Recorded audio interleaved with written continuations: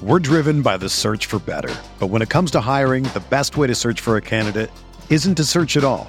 Don't search, match with Indeed. Indeed is your matching and hiring platform with over 350 million global monthly visitors, according to Indeed data, and a matching engine that helps you find quality candidates fast. Ditch the busy work. Use Indeed for scheduling, screening, and messaging so you can connect with candidates faster. Leveraging over 140 million qualifications and preferences every day, Indeed's matching engine is constantly learning from your preferences, so the more you use Indeed, the better it gets.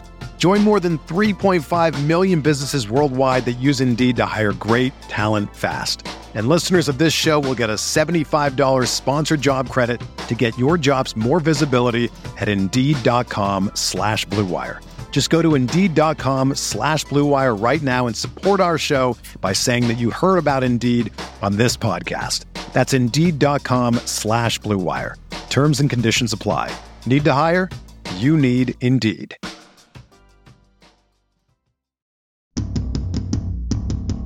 Dynasty. TradeCast.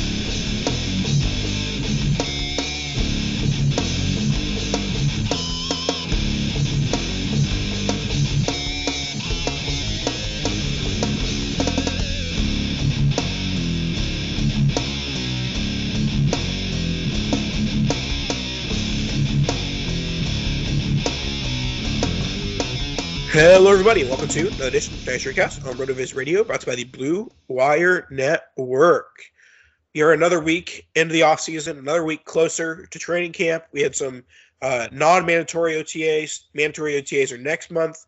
Training camp is in July, August. We're creeping closer to the NFL season. I am creeping closer, not physically, but electronically, to the one and only Dan Saino. How's it going, Dan? It's good. I actually wish you would have moved closer to your camera as you were saying that. But yeah, no, it's going well. We're kind of in that dead spot in the off season. You know, the excitement of the rookie stuff is mostly fizzling away.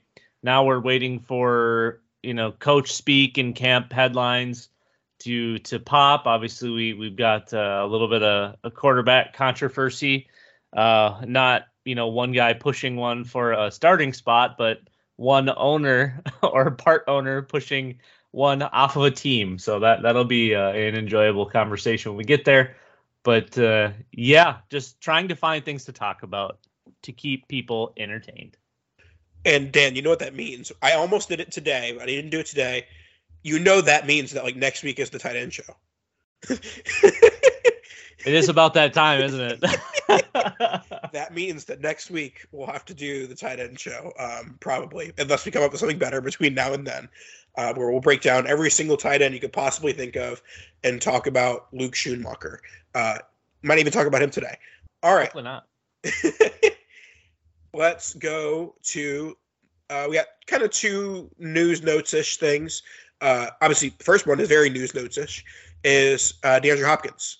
He has been dropped by the Arizona Cardinals. They could not find a trade suitor to pay his $20 million salary. One note from a Cardinals future perspective, they did not designate him a post-June 1st cut, so they're eating all of the salary in the 2023 season/offseason. So he'll be off their books for 2024, which makes sense for a team that doesn't plan on winning games in 2023.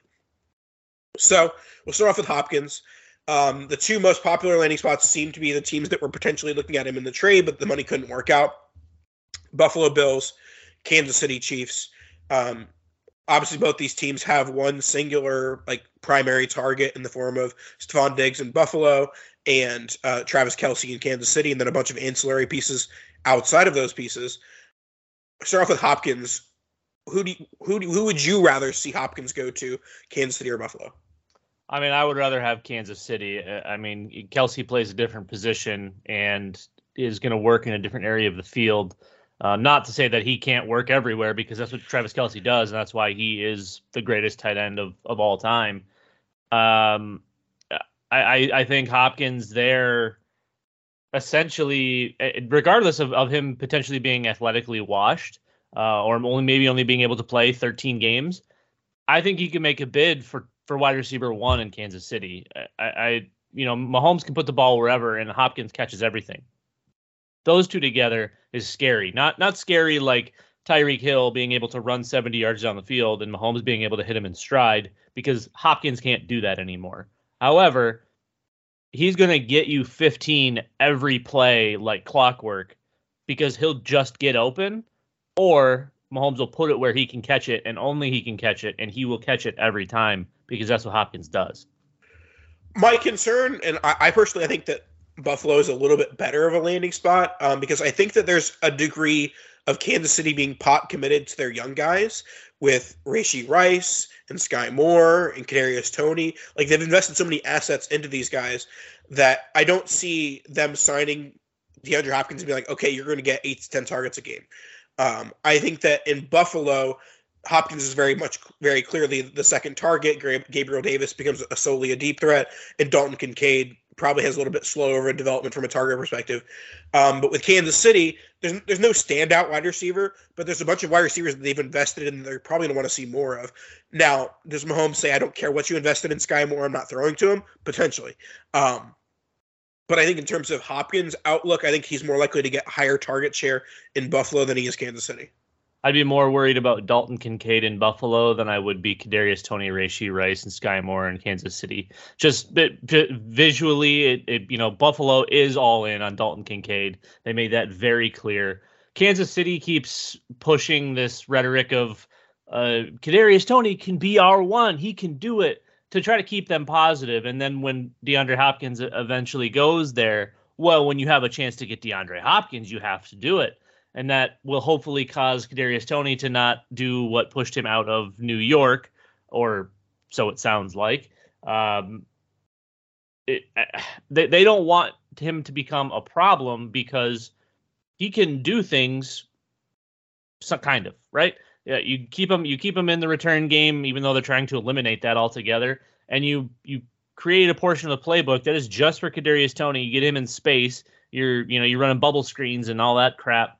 But getting him in space with the ball and not requiring him to run an actual route makes him scary. And you can do that with him when you have Travis Kelce and DeAndre Hopkins. You can't do that when Kadarius Toney is supposed to be your wide receiver one, because he can't run routes. That's not what he does. He just gets the ball and goes.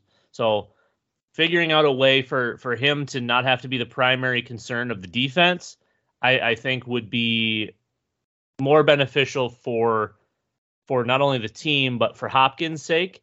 And like I said, I'm more worried about Kincaid being a stat blocker for Hopkins. Even as a rookie, though? Yes. I think they plan to fully throw him to the fire. It's going to be Diggs 1, Kincaid 2. I still think Gabriel Davis plays a decent role, but I could see Kincaid and Davis having almost identical target numbers. Yeah, and obviously if those were to target and get Hopkins, I think that kills Gabriel Davis for them. I agree. I mean, he's not much more than a best ball asset now.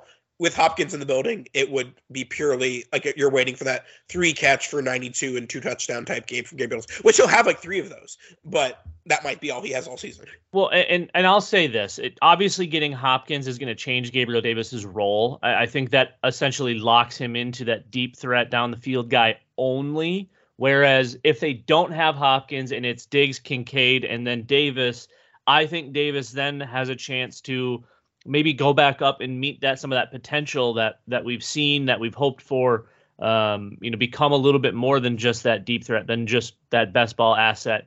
We could see that type of year that we saw from Mike Williams, where this guy can only do one thing, and then boom, all of a sudden he's running actual routes, catching passes all over the field, and the offense looks insane. I think Buffalo, I don't want to say they'd be better off, but not having to commit all of that money, depending on what Hopkins is looking for. I don't know what he's looking for. I would imagine like vet minimum with a ton of incentives. If Hopkins is looking for a chunk of money, he ends up going to Detroit and not Buffalo or Kansas City. Or New England. But again, the New England's probably on the bottom of your totem pole, even though I think if Bill Belichick coached anywhere other than New England right now, that had a team that had a chance to win anything, Hopkins would be there. Otherwise, I think you are genuinely looking at Super Bowl favorites for landing spots. and and that pretty much ends up being Buffalo and Kansas City because Philly wouldn't go get him. San Francisco doesn't really need him, nor do they have the money to do so. Since he doesn't have the money unless they cut Mixon. Well, and what are you going to do there? You have T. Higgins, Jamar Chase, and Tyler Boyd. What are you going to do with 4 wide receivers? And let's not forget Irv Smith. That can be part of our tight end show. I think the options really are limited probably to him wanting to play with 2 of the 3 or 4 best quarterbacks in the NFL right now. And, those 2 teams obviously in need of a wide receiver. All right, let's move on to the fallout from Hopkins exiting. I did think that we talked about last week. We talked about the potential of Hopkins getting dropped, and I was like, I don't really predict or I don't make decisions based off of future transactions, but I do assume that Hopkins is not a Cardinal. So the Brown evaluation hasn't changed between last week and now because I had assumed Hopkins was gone. Now that Hopkins is officially gone, though, I think it does give a slight boost to Michael Wilson. Rondale Moore hasn't really proven that he can be a consistent NFL wide receiver. I don't know if it's a size thing. I don't know if it's playing the NFL wide receiver position thing. But I love Rondale Moore. I think he's very talented. I just don't know what he is from an NFL perspective. So then you look at Michael Wilson, their 3rd round pick. Is he potentially the wide receiver 2 behind Hollywood Brown? That might be a possibility. I've been looking at snagging him in the 4th or 5th round of rookie drafts now for later rookie drafts or rookie auctions. I think Wilson's becomes a little bit more of an intriguing option now that Hopkins is officially gone. This is more of a Kyler Murray thing with him potentially being out for the season or out for most of the season. What are your thoughts on the 2023 Arizona Cardinals quarterback? Do you think they roll out Colt McCoy? Do you think they go with Clayton Tune, who was their day 3 quarterback? If Clayton Tune is, let's say he starts 15 games for the Cardinals this year, that pays off a 4th round rookie pick. You don't even need him to be good. Just the fact that he has an NFL body and an NFL starting quarterback, he's worth a 4th round pick. He might even be worth a 3rd round pick. But is Clayton Tune going to end up being the starter? And if he is, what is his dynasty value looking like? Is it purely just a placeholder for the 2024 starter, whether it be Kyler or a rookie quarterback? Yeah, I think what will end up happening is McCoy will start early, get hurt, and then Tune will have to play.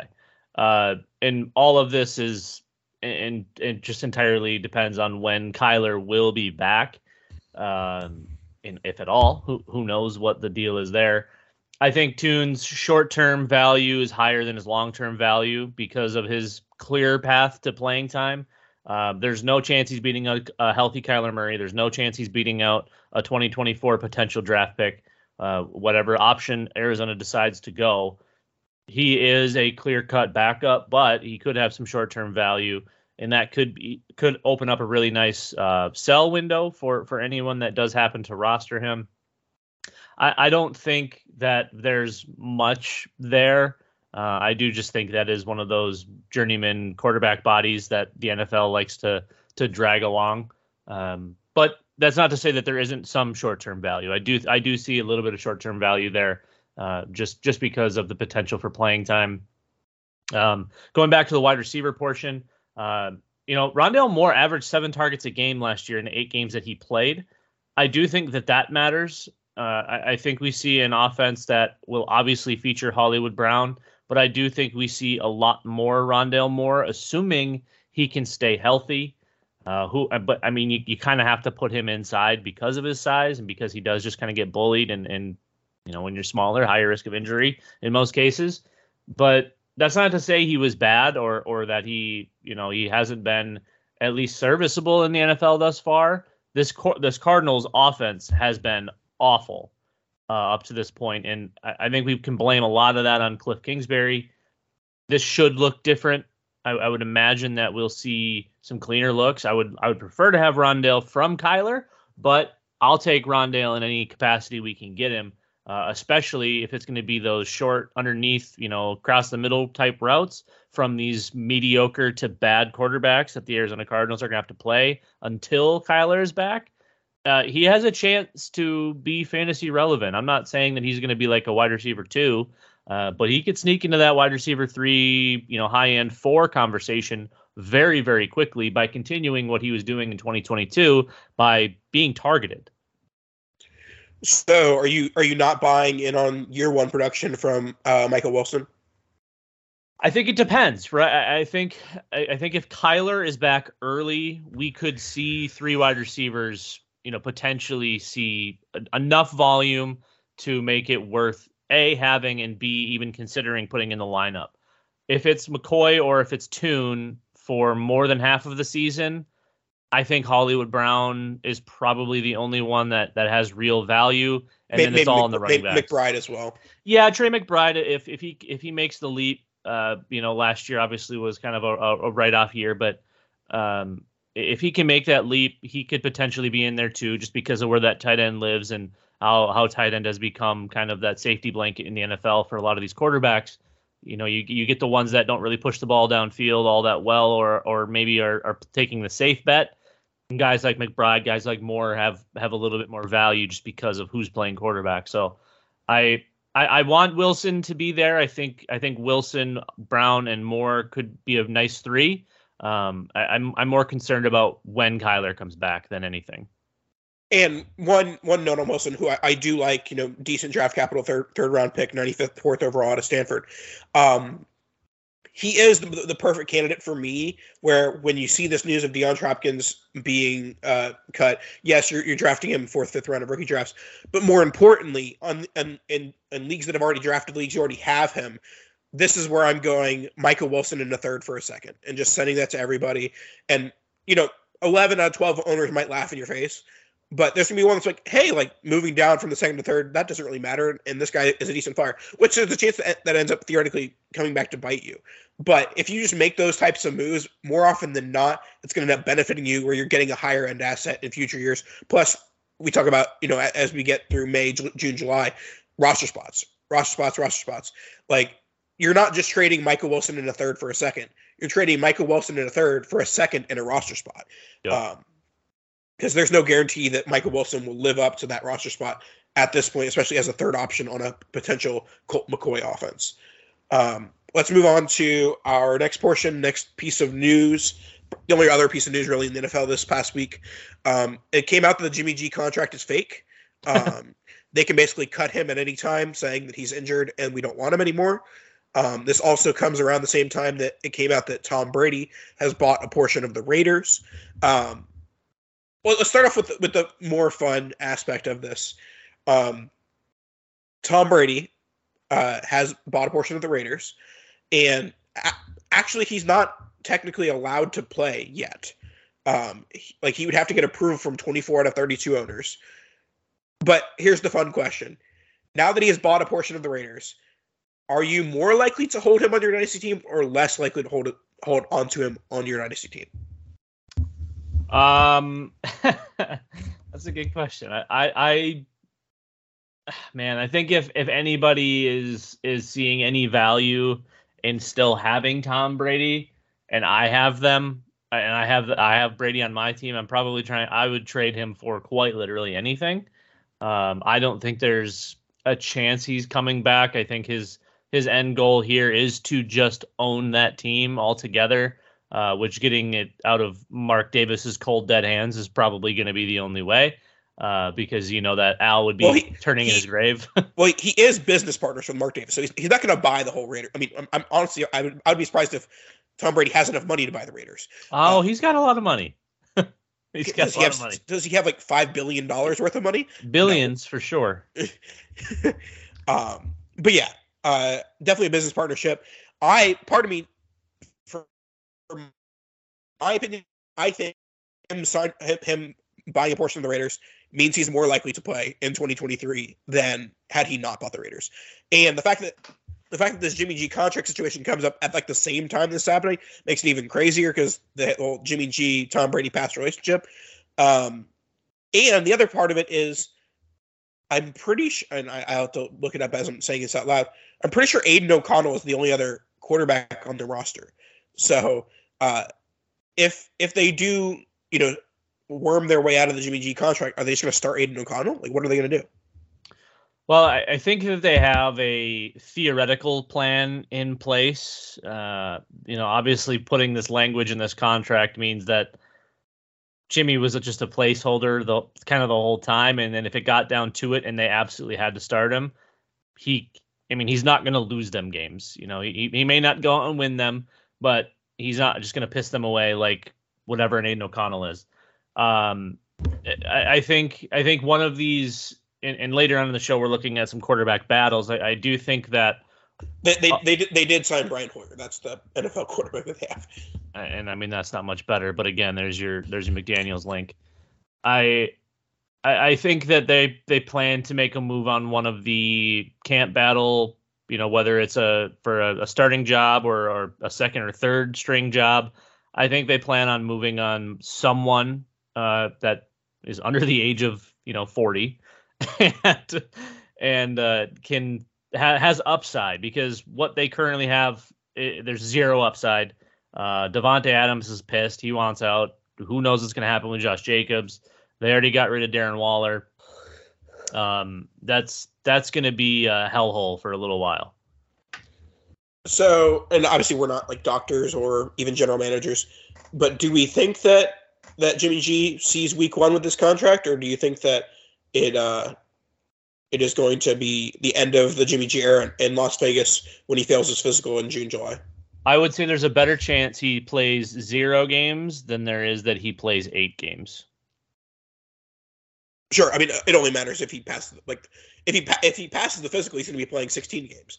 But remember that it's the team doctors, so they basically already know whether or not he's going to pass that physical. No, I know. I'm saying the doctors can easily fail him on the physical. Oh yeah. I'm guessing that's the plan, unless one of these other quarterbacks doesn't pan out. They can't make a move to get them. I would guess that the plan right now, as we stand today, is for these doctors, whether he's healthy or not, to fail Garoppolo's physical. All right, we'll get into some more quarterback talk in a little bit. But before we get to our ad, let's talk about the secondary weapons on the Dallas Cowboys. Michael Gallup, year 2 away from major knee injury. Jalen Tolbert, year 2 after being a day 2 NFL draft pick. Brandon Cooks, year 18 of being a productive NFL wide receiver. And Luke Schoonmaker, who is the oldest rookie tight end to ever live. Brandon Cooks is probably the favorite of this bunch to be the most productive 2023 player. But do you have a favorite dynasty asset from these 4? Are any of these guys droppable? What are your thoughts on this quadruplet of assets? I mean, I'm still a Gallup fan. Obviously, last year didn't look good, but coming back that quickly after a major knee, historically speaking, it's never the best, and it only gets better. We're now going into about year 2 removed from the knee. I think we can see a return to maybe close to what he was. I don't know about the production per se. I will say Dak can support 3 wide receivers if you need him to. So I think it probably depends on the plan for Schoonmaker and how many targets they plan on giving to Tony Pollard, which, if they keep feeding him the way that they've fed him, he's going to die halfway through the season. But I think if we can even sniff 2019 or 2020 Gallup, Gallup in 14 games in 2019 had 66 catches for 1,100 yards. And, that's a lot. I don't think we're getting back to that. But in 2020, he went, he had a lot of targets. He had 105 targets in 2020 in 16 games. But 850 and 5, I think, is a very, very respectable line for someone like Michael Gallup. Assuming health, if he can get back to what he was, I think that's probably your line right there. Not necessarily your ceiling, but I think we could anticipate seeing those type of numbers. I do think Brandon Cooks keeps doing what he's been doing. He and your Mike Evans from those, the guys that just continue to put up 1,000-yard years, just every single year since Vietnam. Cooks is definitely the favorite here to score. For me, he's still a short-term asset. I want to have more value on him long term, but he's starting to officially get up there in age. And and Gallup isn't I would say a spring chicken anymore. He just turned 27, so he's entering what should be his prime. And hopefully we see health. Jalen Tolbert to me is just kind of a stash, because if either one of these guys who often goes down, Tolbert should see immediate action. And again, I think it does entirely depend on what their plan is for Schoonmaker. Yeah, I mean, in terms of Tolbert and Schoonmaker, I think it entirely depends on your roster size.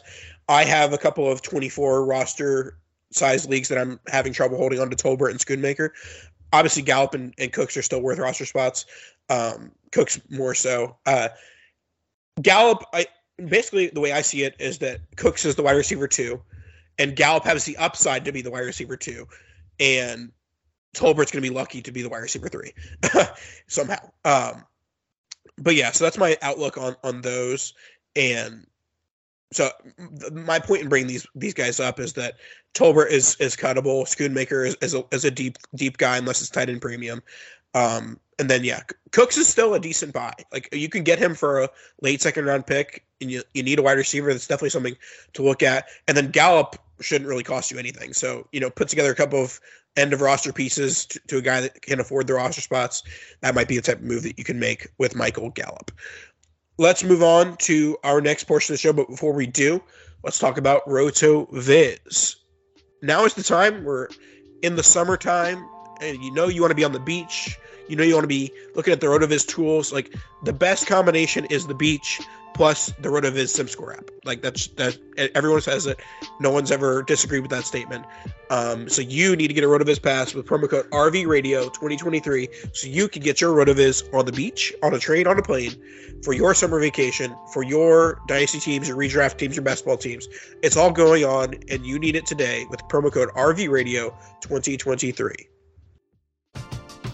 We're driven by the search for better. But when it comes to hiring, the best way to search for a candidate isn't to search at all. Don't search, match with Indeed.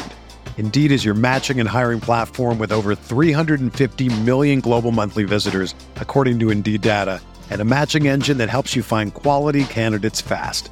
Ditch the busy work. Use Indeed for scheduling, screening, and messaging so you can connect with candidates faster. Leveraging over 140 million qualifications and preferences every day, Indeed's matching engine is constantly learning from your preferences, so the more you use Indeed, the better it gets.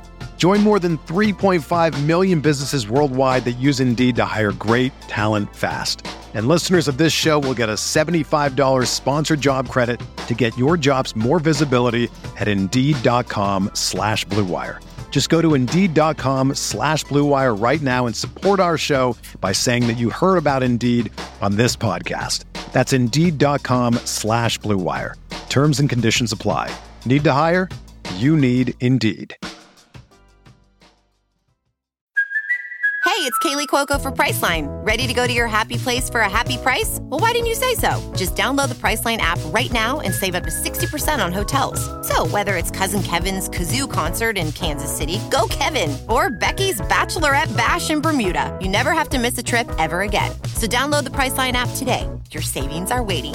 Go to your happy place for a happy price. Go to your happy price, Priceline. I thought you were for sure hitting me with the Nicki Minaj. Let's go to the beach. That was good something. All right. While I sneeze, why don't you introduce our next topic? All right. So we'll move into, I kind of alluded to it a little bit earlier. We're going to look at kind of the overall depth of quarterback in the NFL, specifically the backup quarterbacks, and kind of some strategy in how we're rostering quarterbacks, not only starters, but guys that have aligned to some fantasy points, aligned to starting based off an injury, based off of a camp battle, anything that you can draw a line from fantasy points to a quarterback.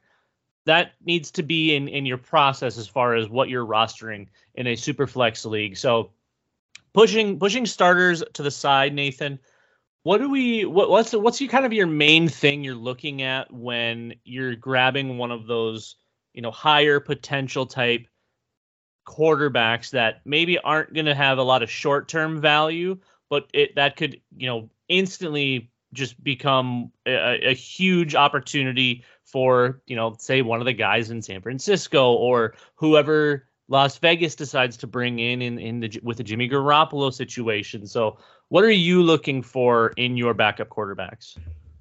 Well, I put my backup NFL quarterbacks in 3 different buckets in Superflex Dynasty.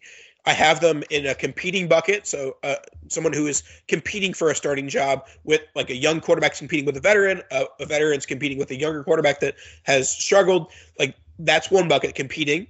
And that's a bucket that pretty much, if there's any quarterback that's competing for a starting job in Superflex, outside of your shallowest format, like a 20 roster spot league, any sort of Dynasty Superflex league, if you're in the competing bucket, you have to be rostered. They're worth a roster spot. Clayton Tune, I would put in the competing bucket for 2023 because he's competing with Colt McCoy for a starting job. Then you have defined backup. Defined backup is they have a clear starter, and the only chance they're going to play is with an injury. Examples of that would be guys like Dorian Thompson-Robinson. I'm trying to think of other defined backups off the top of my head. Whoever the backup is in Kansas City. I should have written things down. Hendon Hooker in Detroit, Zach Wilson in New York, Bailey Zappi in England. No, you're messing up my buckets. Sorry, buckets. Okay, defined backups, basically guys that have no shot at competing or winning a job anytime soon. The future bucket is guys that could potentially have the starting job at a future date. Guys that I would have in that bucket would be a Hendon Hooker, would be a Zach Wilson because he still has that high draft capital. Guys that aren't going to be starting this year, but I think could start in future years. So I think that in terms of your roster depth, I think that you can't really have more than one of those defined backups. The future guys, it depends on, like, are you competing? If you're not competing, I would funnel as many of those future potential guys as possible. Your Hendon Hookers, your Zach Wilsons, your Dorian Thompson-Robinsons. Like, those guys, I want to have as many of those guys as possible because, A, they don't help you score points, which is good for getting a higher draft pick. But if you're competing, you can't really funnel a lot of those guys onto your roster. So maybe you might have 1 to 2 of those guys. And then competing, it's just, honestly, I would just take as many as possible that you can have. Now, those are my thoughts on those. What are your thoughts on your approach to how you're rostering those 3 buckets, or do you have a different set of buckets? No, I like your set of buckets. I think kind of breaking them down that way is wise.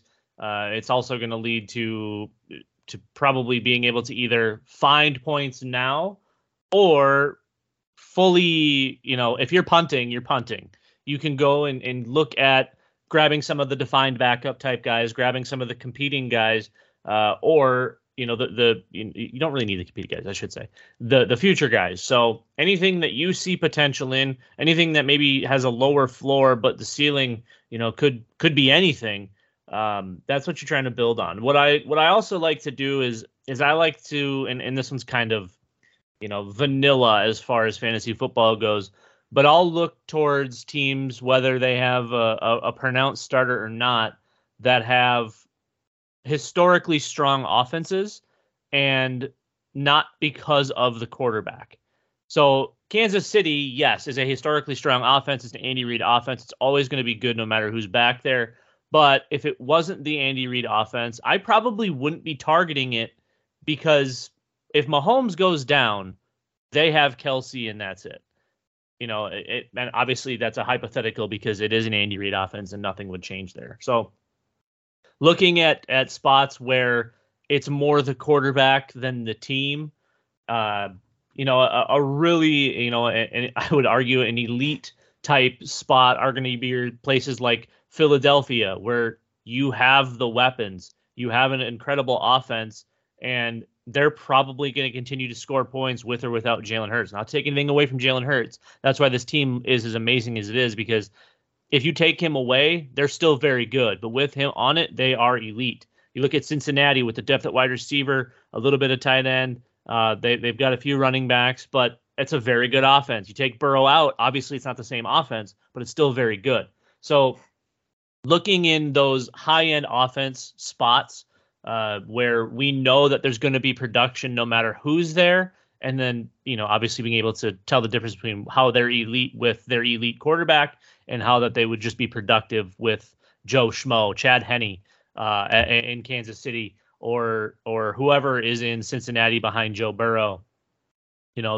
These run-of-the-mill guys, these Jags, if you will, that can come in and anybody can hit Jamar Chase. Anybody could hit T. Higgins in that Cincinnati offense. Anybody could hit A.J. Brown or Devonta Smith in Philly.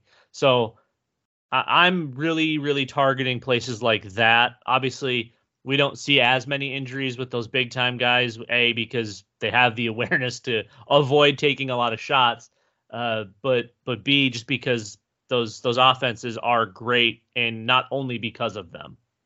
Yeah, I think the biggest point with managing NFL backup QBs and Superflex is just managing your expectations and understanding that, like, a guy like Jameis Winston, 9 out of 10 times is going to be a roster clogger. He's not going to score you any points. He's not going to have any promise of scoring any points.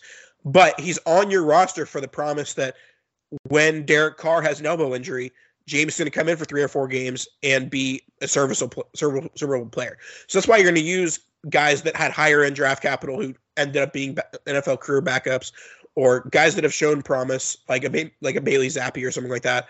Like, look for those type of guys that have shown something and have potential opportunity to come in based off of injury or poor play.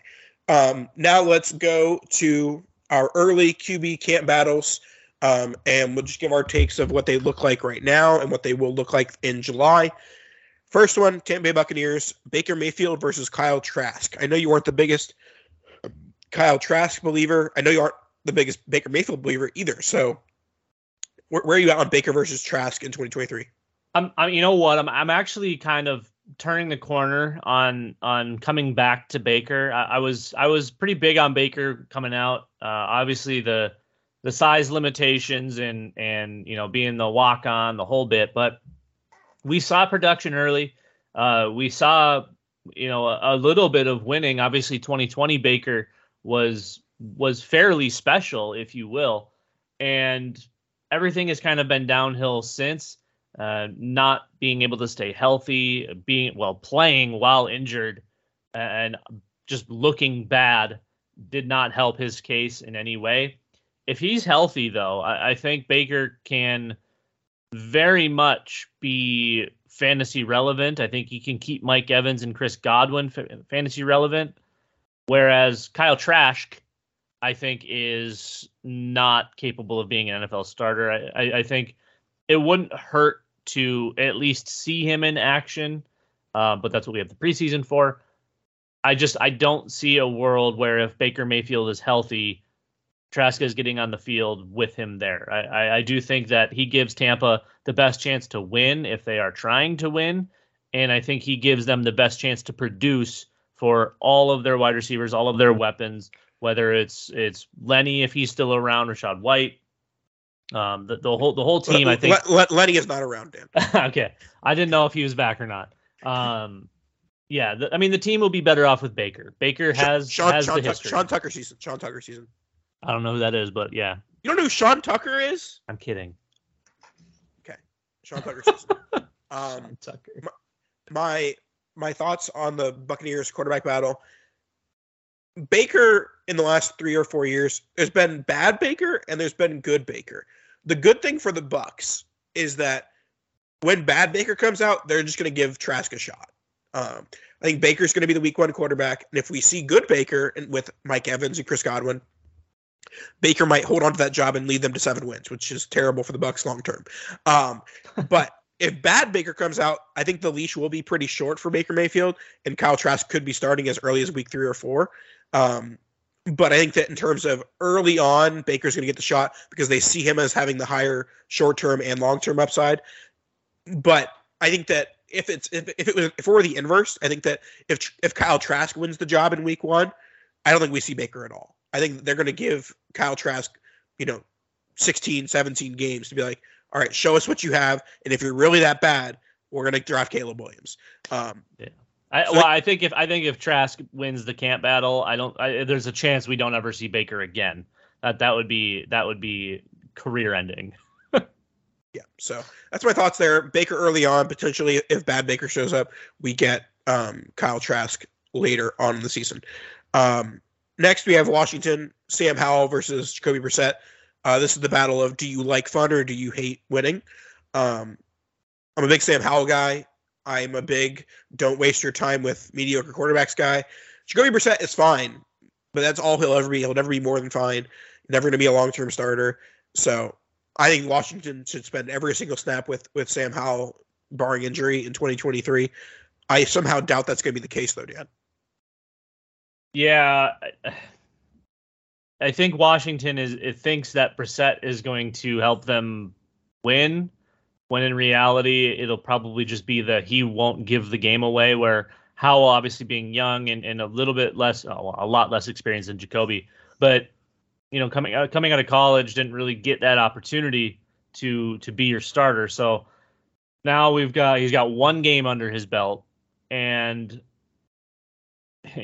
I struggle to believe that Washington is going to let Howell start, even though he should, because they believe Brissett gives them a better chance to win, even though he probably just decreases the chance of him throwing the game away. Essentially, he's a better game manager at this stage. All of the upside lies with Sam Howell. So I want Sam Howell. We want Sam Howell. You want Sam Howell.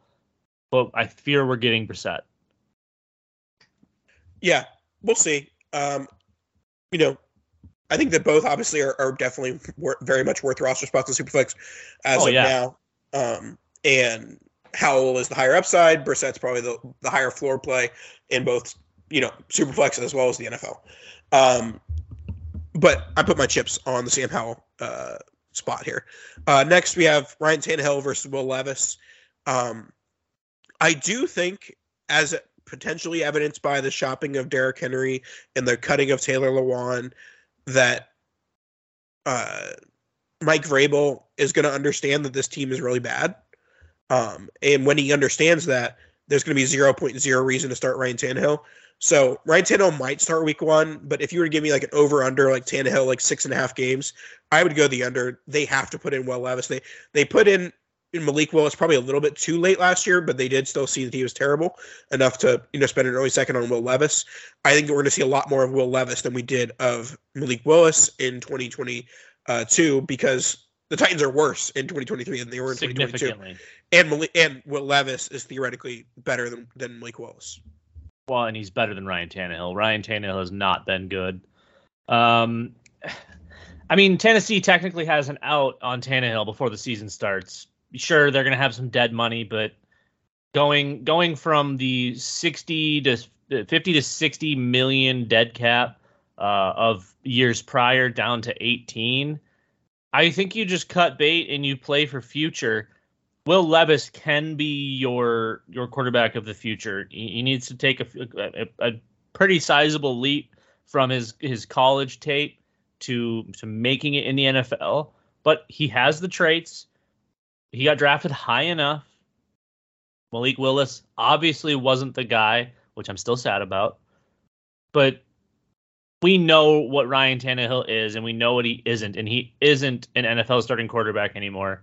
We had those couple of glory years. It's time to probably just cut the bait. Maybe the Raiders are waiting for Ryan Tannehill, which would be not an upgrade over Jimmy G. I think I'm definitely on the under for Ryan Tannehill. I think we'll see Will Levis early and often, and it should be his job. I would guess by week 4 or 5 at the latest. Next, let's go to San Francisco, which may or may not be a quarterback battle. All indications, whether incorrect or correct, seem to be that a healthy Brock Purdy is the Niners starter undisputedly. And then a non-healthy Brock Purdy, the battles between Trey Lance and Sam Darnold. At this point, I think that if the battle was between Trey Lance and Sam Darnold, the Niners just need to trade Trey Lance. Because if Trey Lance is not good enough to make you say, I definitely want Trey Lance over Sam Darnold, like if that's a coin flip, if that's a question mark, just make the move. And they may still do that with Las Vegas Raiders, who might have a quarterback opening. The Atlanta Falcons might still, but probably not. anyone who has a potential camp injury, might be interested in Trey Lance. We'll see. I still, I know they drafted Hooker, but I would love to see Trey Lance in Detroit. But yeah, I think that in terms of their fantasy values, Trey Lance obviously has the highest ceiling of these three. Brock Purdy has the highest short and long-term floor, and then Sam Darnold probably has the highest short-term floor, because I think that, if there is no Brock, I think he is the favorite to be the week 1 starter.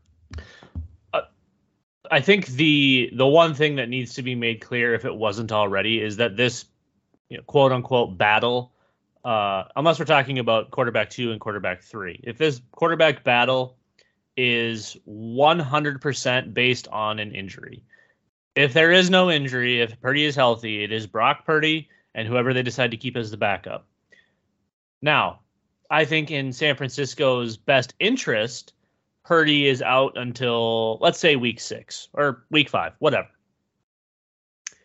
You get a month or a month and a half of Trey Lance, and you hope that in that month or month and a half, Trey Lance looks at least like he's figured out how to play football, because he hasn't in like 5 years. If Trey Lance can get on the field for the San Francisco 49ers, who, as far as the roster goes, are, I would argue, second to none, maybe the Eagles, just because of what they were able to add this offseason defensively. But as far as an overall roster, the Niners are as good as it gets. So any quarterback should be able to go in there and thrive. What they need is for Purdy to be out because of the surgery for just a few weeks. You get Lance in there. He shows out. He plays great. You get a team like the Raiders to come in, throw the bank at you, and you recoup some of the horrendous amount of draft capital you spent to get Trey Lance, knowing that you screwed up. Even if he looks okay, you screwed up because he's not what you thought he was. So if they can recoup a little bit, you still have Purdy, you retain Darnold as your backup. That is the best case scenario for San Francisco. Worst case scenario is Purdy is out for an extended period. Lance looks elite, or not elite, but great. And, Darnold starts some locker room fussness, which he's done. That would be good for, next offseason when they can then trade one of those quarterbacks for a lot. But what happens when Purdy comes back healthy, Trey Lance is playing great, and nobody's interested in buying Trey Lance right now? Now you're in a tough spot. I mean, it's good and bad, but I would say more bad. So for me, this is Brock. Their goal should be and probably is to trade Trey Lance once somebody sees him on the field and that he actually does understand what NFL stands for and how to play quarterback in the NFL.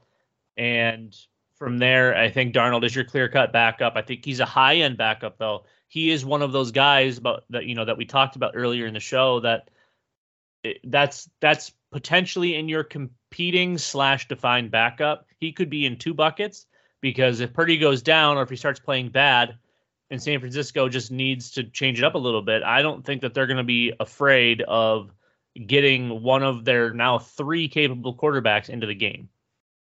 Yeah, I pretty much agree on all fronts there.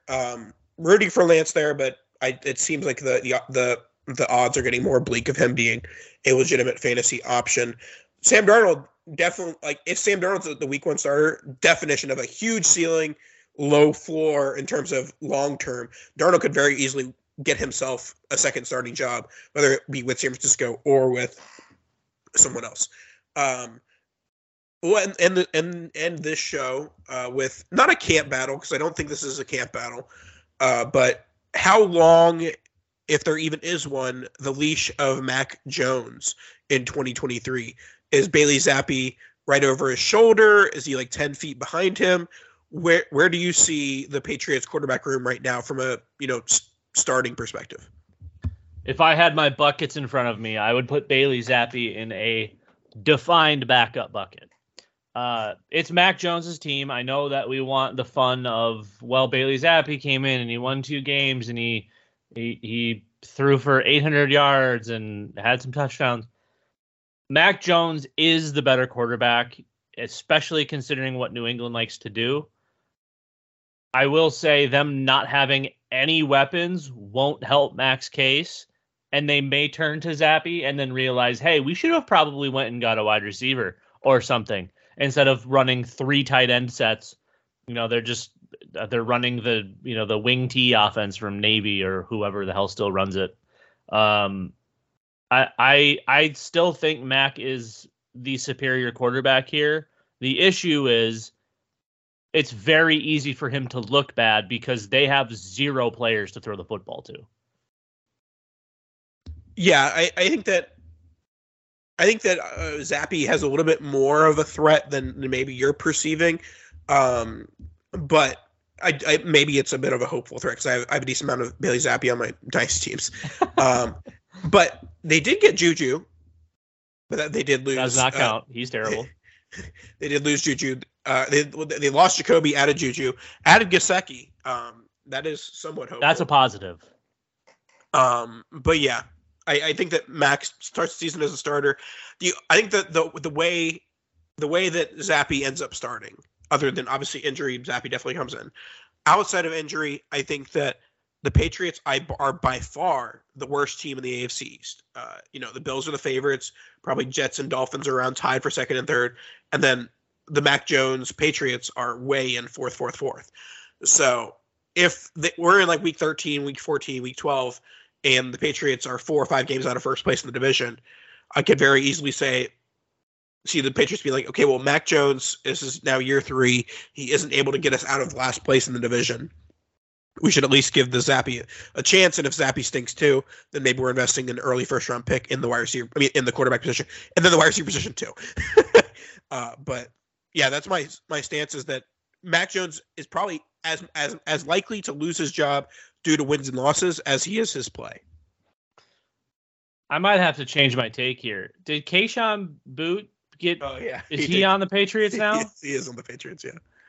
Mac Jones to the moon. He's got wide receiver 1. No, I do think Gesicki and probably Hunter Henry both will matter. I think you're going to see McDaniels get back to that Gronk / other tight end who shall remain nameless era, because you've got 2 guys that can emulate. Not obviously what 1 Hall of Famer and 1 very good tight end did, but you got guys that can run that offense. You add some of these kind of straggler type wide receivers. You bring in Juju.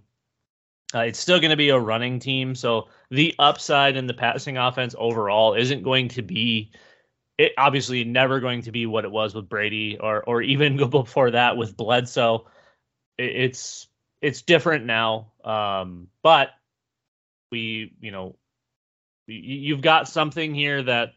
It can be a little dink and dunk offense, run first, run second, run third, but there's some opportunity. I think the only way that we see Mac get taken out is if he's bad or his weapons are actually as bad as they seem to be. That's definitely a distinct possibility of just the weapons not being good enough. There's definitely some hopefulness in regards to projecting those weapons off. But that should wrap us up for today. Any last words, Dan? No, we'll see you guys next week.